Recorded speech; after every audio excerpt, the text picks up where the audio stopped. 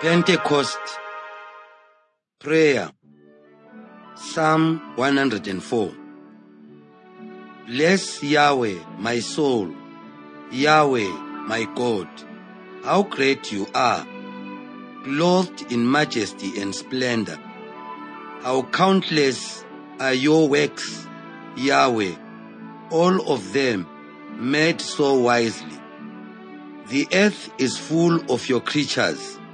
Turn away your face, and they panic.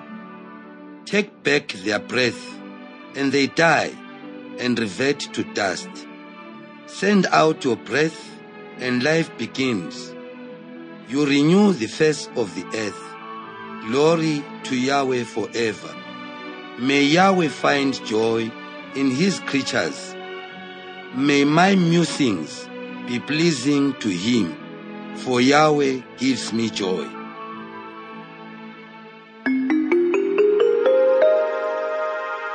Reading the Word. First reading, Acts chapter 2. When Pentecost Day came round, they had all met together, when suddenly there came from heaven a sound as of a violent wind, which filled the entire house in which they were sitting. And there appeared to them tongues as of fire. These separated and came to rest on the head of each of them.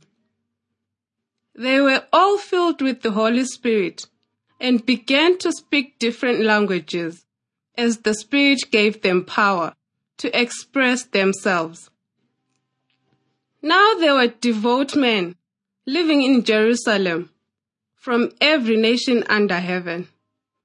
And at this sound they all assembled. And each one was bewildered to hear these men speaking his own language. They were amazed and astonished. Surely, they said, all these men speaking are Galileans. How does it happen that each of us hears them in his own native language?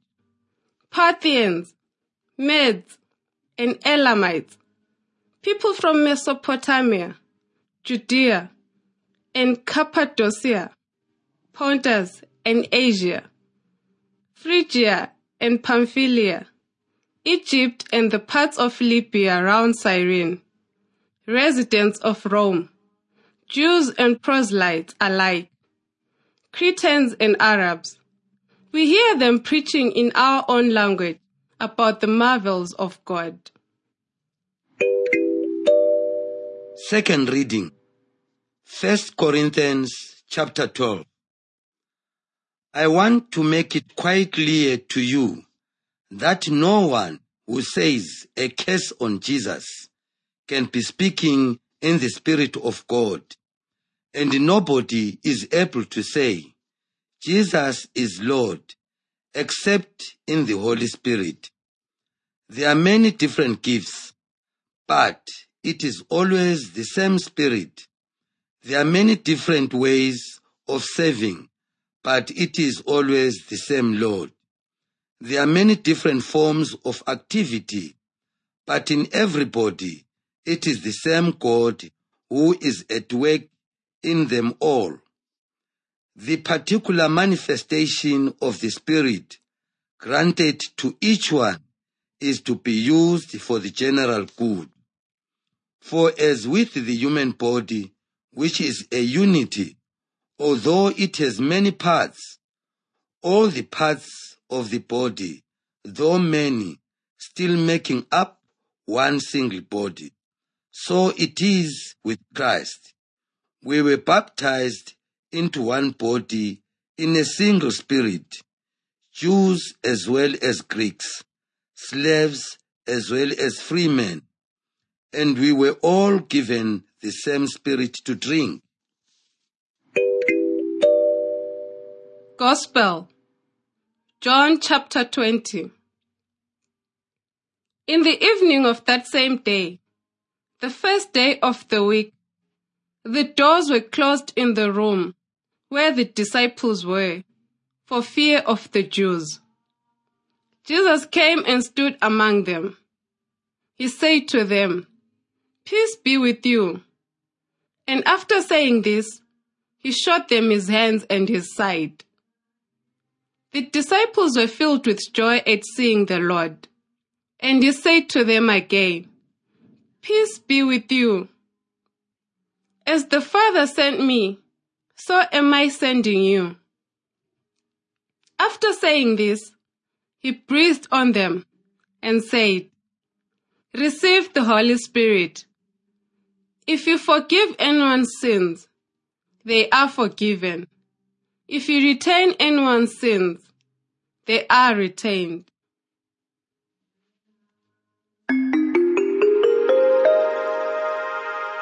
Hearing the word, the voice, the blood, and the life.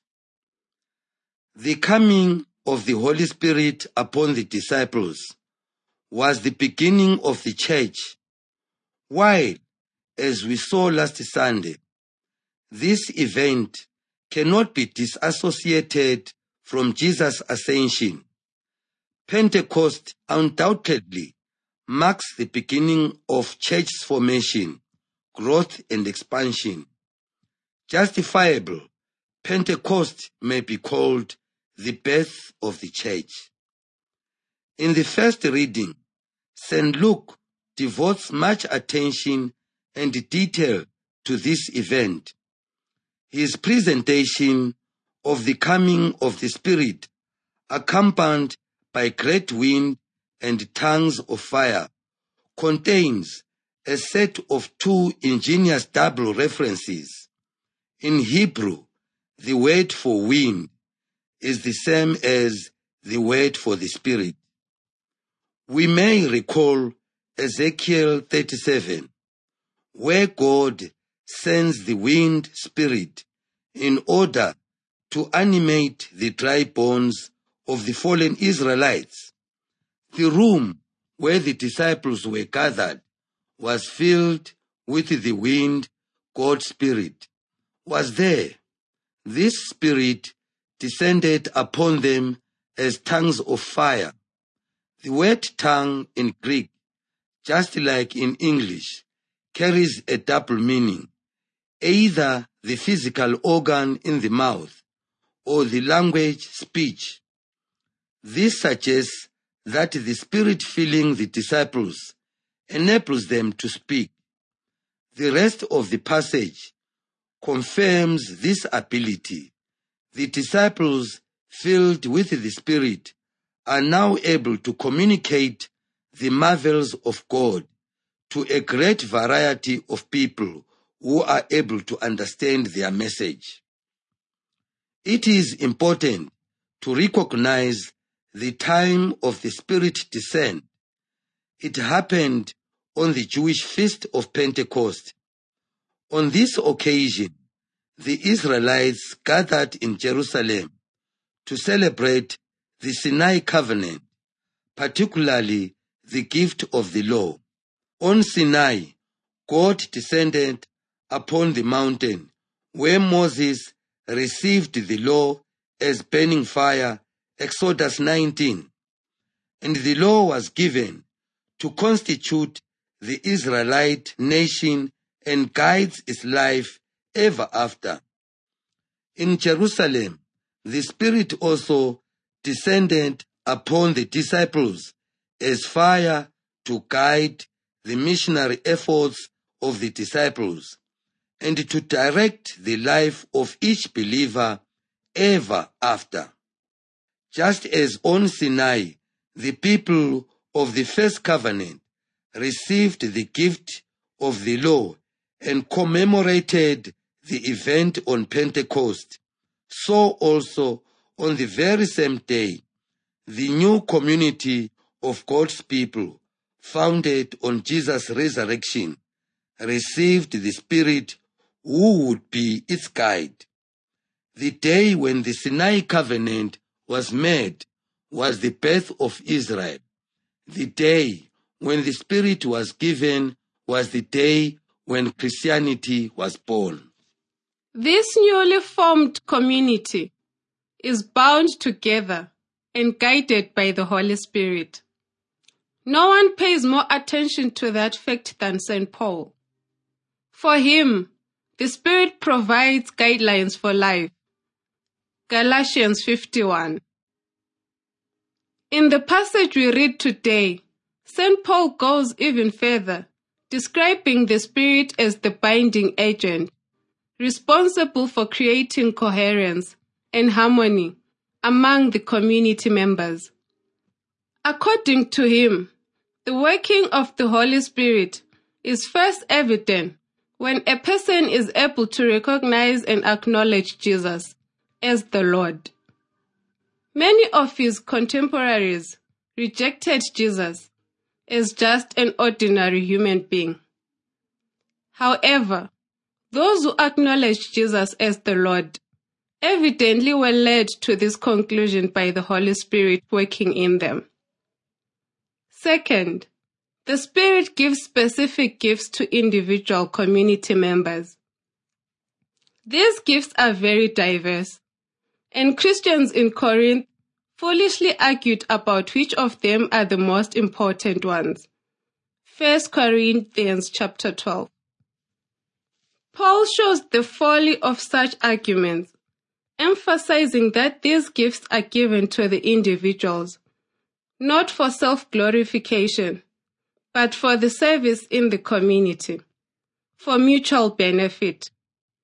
The Spirit manages the church by providing it with the talents and ministries needed for its proper functioning. Moreover, Paul uses a very meaningful image of the church as the body of Christ. He sees Christians as the body of Christ on earth because they have been given the same Spirit to drink. If Christ is the head and the faithful are the body, then the Spirit can be likened to the blood that runs through its veins, making it alive. Today's Gospel passage was already read during the second Sunday of Easter. The part repeated today focuses on Jesus' commissioning of the disciple and the gift of the Spirit. First, we have to notice the parallel with the story of creation in Genesis chapter 2. While Luke presented the coming of the Spirit as descending tongues of fire, the divine presence filling the disciples, John presents it as a new creation. In Genesis, God made the first human being alive by breathing his breath into a clay figurine he had molded out of clay. Jesus breathed the Holy Spirit into the disciples. However, the outcome of both of these accounts is much the same. Both in Acts and in John, the disciples are empowered and sent on a mission. Again, we see a difference in the description of this mission. In Acts, the disciples are to proclaim the risen Lord to the ends of the earth. In John, the disciples' mission is forgiving and retaining sins. It may seem strange that their mission focuses on sin. This is, however, easily understood in the context of the entire gospel. When John speaks of sin, most often he means the sin of unbelief. The greatest sin in the Gospel of John is refusal to believe in Jesus as the Son of God. Speaking of sins in this account, John refers to the disciples' power to remove sin of unbelief by their proclamation of the risen Jesus. At the same time, they also announce God's judgment upon those who continue to persist in their unbelief, in line with what Jesus taught. John chapter 3. The Spirit-empowered mission of the disciples in both Acts and in John has an identical goal: bringing people to faith in the risen Lord, with the effect that they would have eternal life. In the light shed by the 3 readings of Pentecost, the Holy Spirit emerges as the very life of the church.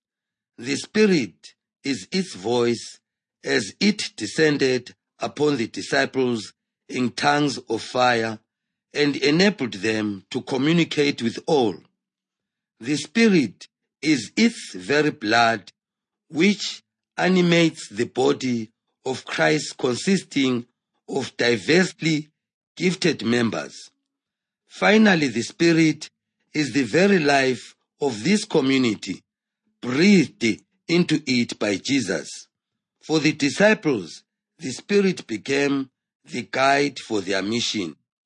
For the early Christian, the Spirit was the giver of a variety of gifts with which they were to build and develop the community of faith.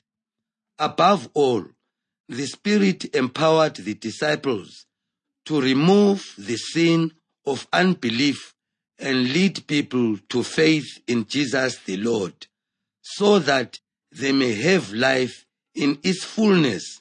John chapter 20. Justly, the psalmist prayed, "Send out your breath and life begins. You renew the face of the earth." His prayer was fulfilled at Pentecost. Listening to the Word of God. Science has taught us the immense power of elements like fire and wind.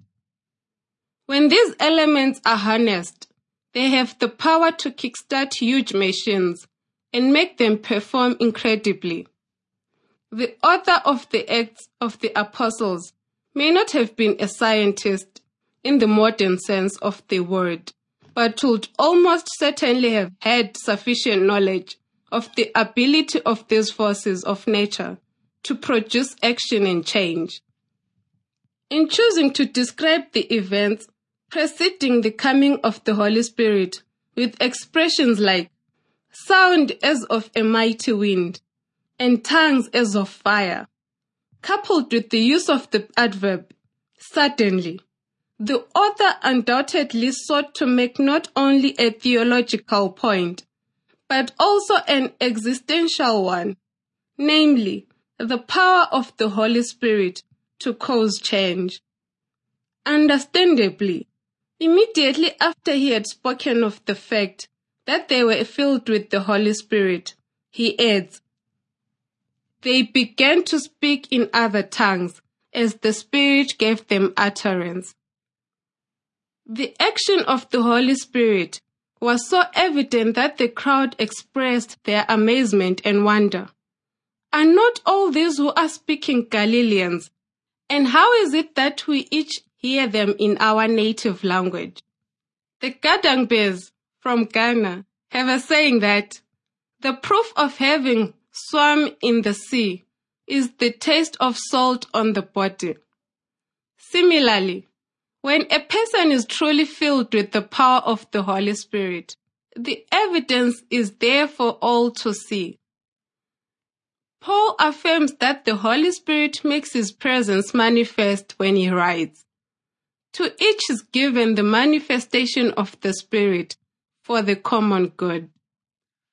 By virtue of the sacraments of Christian initiation, we have received the Holy Spirit. Unfortunately, sometimes we live our lives as if there is no Holy Spirit at work in us. There are instances when we act in ways that scandalize rather than bring to faith those who do not profess faith in Christ. A major reason for this may be that many of us have the Holy Spirit, but have not allowed the Holy Spirit to have us. Consequently, we do not yield completely to the action of the Holy Spirit in our lives.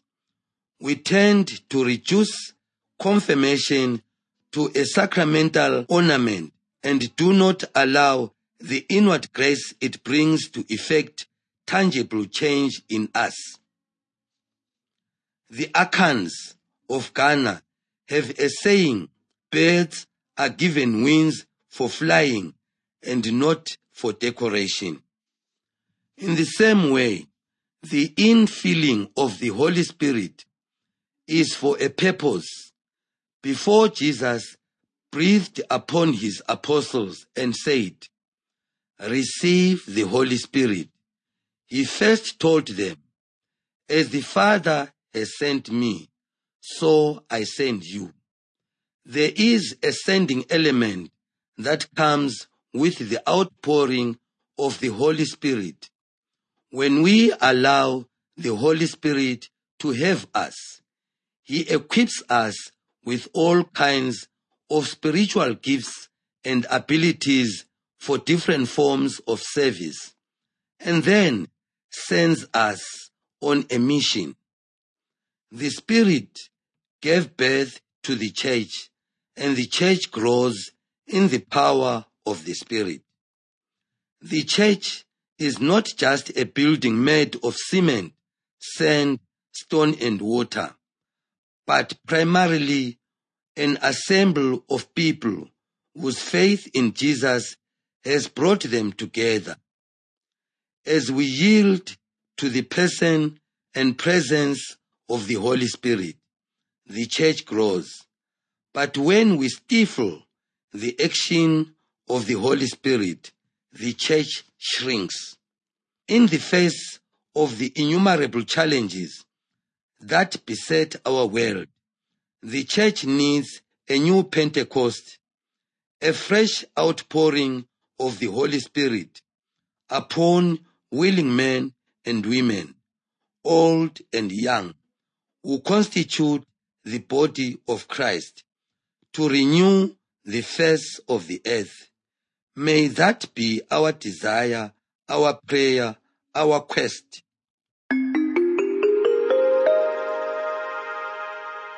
The proof of having swum in the sea is the taste of salt on the body.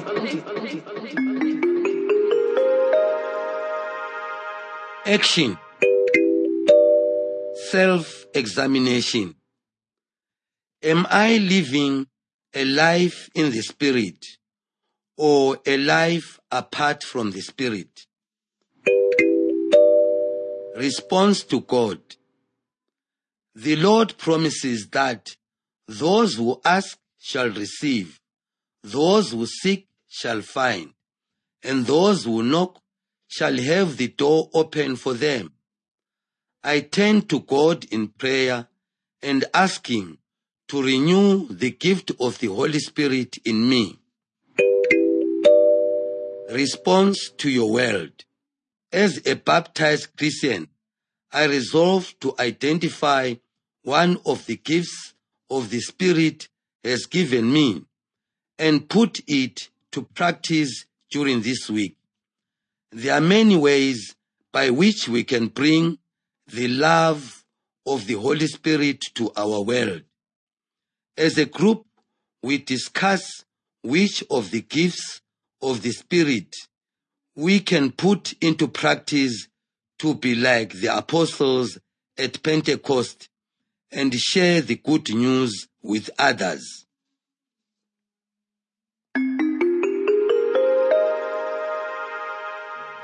Prayer. All-powerful God, we thank you for the gift of the Holy Spirit. May He empower us anew to fulfill the missionary mandate of proclaiming the gospel to all people. Grant this through Christ our Lord. Amen.